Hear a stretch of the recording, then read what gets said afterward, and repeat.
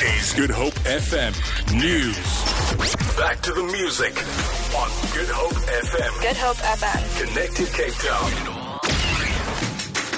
You've waited all week, and it's finally here. It's Sunset Smoothie time with Bradley Knight. The Sunset Smoothie. It makes me so excited. Good evening. The ANC Women's League has called on Finance Minister Pravin Gordhan to appear before the Hawks to answer questions. Gordhan declined an earlier request to meet the Hawks, who are investigating alleged illegal activities of the so-called rogue unit within SARS set up while he was head of the Revenue Service.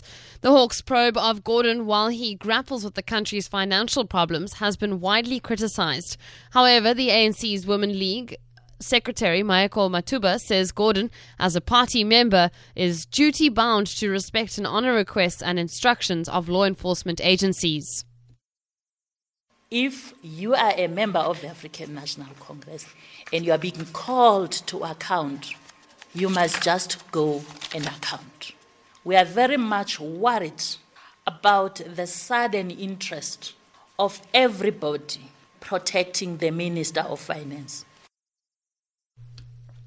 Western Cape Police Commissioner Kombenkosi Yula says they have already started to respond to demands for more effective policing in areas of the Cape Flats. Yula told media briefings in Cape Town that an additional 790 members have been deployed to 30 police stations in high-crime areas such as Nyanga, Khayelitsha, Gugulethu and Delft. Official crime statistics released on Friday show that 7 of the 10 crime hotspots in the country are in Cape Town. Yula says there's a need to turn the situation around.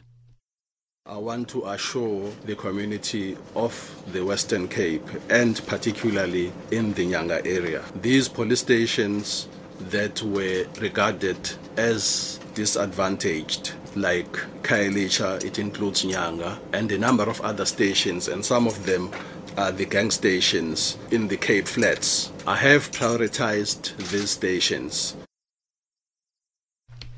A Cape Town family is planning legal action against a Mitchells Plain hospital after the death of a family member. They accuse doctors of not fully consulting with them before taking 57-year-old Nandiwe Mafeqane off life support. She died last month. Documentation given to the family confirms that Mafeqane died from septic shock and that she suffered a lower respiratory tract infection.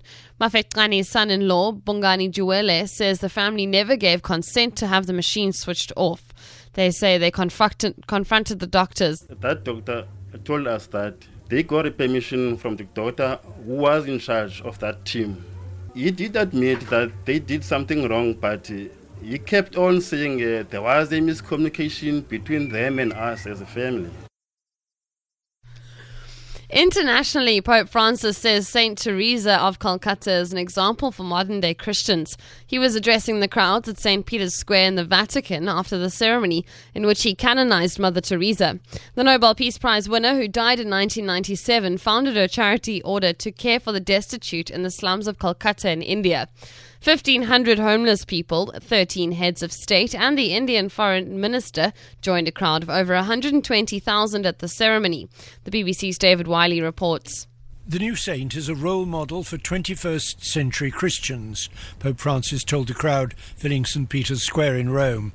She bowed down before those left to die on the side of the road and made her voice heard before the powers of this world, he said. He suggested that world leaders should acknowledge their guilt for the crime of poverty that they've created.